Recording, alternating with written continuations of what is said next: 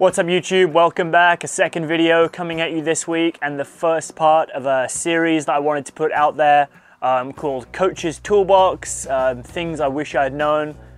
For the last 10 years I've been teaching people to kayak, and for the last 7 of those years it's been my main source of income. So I've taught quite a lot of people quite a lot about kayaking, from very, very small people like kids age 6 up to like very, very old people like in their early 70s. I've taught a lot of whitewater, I've taught a lot of freestyle kayaking. I've helped Team Canada freestyle kayaking team for 2015 Worlds. So I've got a bunch of knowledge and information about teaching kayaking and ways to kind of streamline the methodology that I didn't know when I first started. And what I wanted to do was just kind of distill some of that information and then give it back to you guys. And initially I was going to write this down as like an ebook or something, and then I decided I didn't really like writing that much, so I'm just going to put it on here as a video so you can listen to it, and there'll be a podcast audio version too on my podcast channel if you just want to straight up listen to it without having to see my face the whole time, which I appreciate. Like, I'm not cut up about it if that's what you want to do. The purpose of this video series is to give small knowledge bites to complement the coaching stuff that you're already doing and the knowledge that you already have, and hopefully this will be like little things to think about that can hopefully improve your kind of coaching when you're working with other people, with other kayakers, and helping introduce them to this thing that we all love called kayaking, which is really important to me. So hopefully this will encourage more people to be able to do a better job at delivering their knowledge and so on and so forth. So this week, my little tidbit of information is all about building rapport with your students and building that trust. And this is a really obvious thing, and it's really important, and I think it's really, really, really overlooked. And it's something that's easy to overlook if you're not paying full attention and you maybe don't see the importance of it early on. But if you can build a really strong rapport with the people you're teaching and they can really trust you, they are much more likely to try a little bit harder, do a little bit better, push themselves a little bit more, which is going to help them kind of realize their full potential. But it's also going to keep them in a safer position.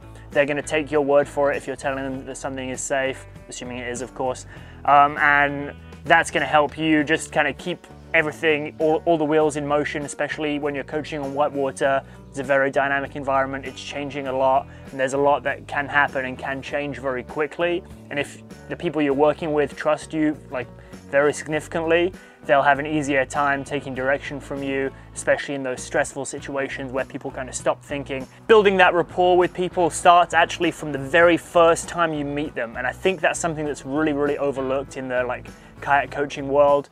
Right when people meet you, they're kind of evaluating you and trying to get a measure of how much you have to teach them and how useful you're going to be to them. And this can be a make or break moment when you're teaching someone to kayak and you haven't even said a single word yet. So the way that you introduce yourself, the way you shake hands, the way you look someone in the eye, these are all very small things, but they're going to add up to a big part of this like initial first impression, which is the first step to building a really good trust relationship with these students, right? So when you meet people, make an effort to make sure you're standing up straight, make sure you don't look like you just got dragged out of the back of your van, even if you live in the back of your van.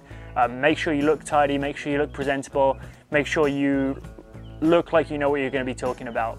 Once you're over that initial like first contact, it's important early on in that kind of like group introduction phase of your class that you need to validate yourself early on. And this is a really fine line. You need to give people enough information about your background as a kayaker, both professionally in your coaching work and personally in your like trips and expeditions and what you're doing in your personal kayaking life, so that they know that you know what you're talking about and they can start to trust you. But you don't want to go too far into just bigging yourself up and talking about yourself for a really, really long period of time.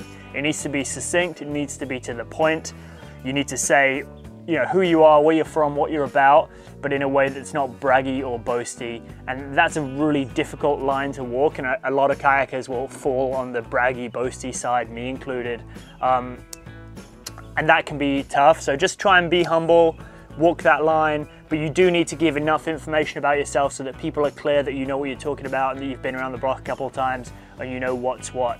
if you're starting to teach people to kayak and you're very young, like when I started teaching people to kayak, I was 16, 17, and immediately people have a negative look to you right away because they're like, you're just a kid, like what could you possibly know? And it can be hard to get over that hump initially of being like, hey, like actually I've done quite a bit more than you, and this is the knowledge that I'm trying to get across to you. So yeah, walk that line carefully. Just keep it succinct, keep it to the point, but make sure people understand that you're there because it's your job and you're good at it. And then you should be able to move on to the next most important part, which is to find out more about the people you're teaching, right? So that trust relationship is a two-way thing. Like you have to trust them and they have to trust you. So we've talked about them trusting you. Now you've got to take some steps to trust them, right? You need to learn some names. This is tough. Like I really struggle with names. So what I quite often do is in that kind of introductory phase of our lessons, I try and learn a bit about someone, like where they're from, what their home river is, and then some kind of stupid piece of information like what their favorite vegetable is. And it sounds really stupid, but actually what I'm doing is using that like vegetable as like a little picture in my head to associate with someone's name. So when I see them and they said their favorite vegetable is broccoli, I'm like, okay, yeah, cool, broccoli, blah, blah, blah. And in my head, I can help make those connections a little bit easier. Just give me one more reference point when I see them, so that when I go over to them to give them feedback on something they're doing, I can start with their name, which is going to help a lot in terms of just building that bond, building that relationship, so that we can move forward quicker. And then the final thing I want to talk about really with building this relationship is, and this is especially true with beginners and people who are just learning to roll, it is if they need to be rescued, you want to be there to rescue them really quickly. And you want to be doing that every single time. And if that means you have to kind of slow the flow of your class down a little bit so that you can be that little bit closer to make that T rescue, to make that hand of God, but you can actually execute that every single time, it will become very clear to them very quickly that you are directly helping to keep them in their boat and keep them upright and to keep them happy.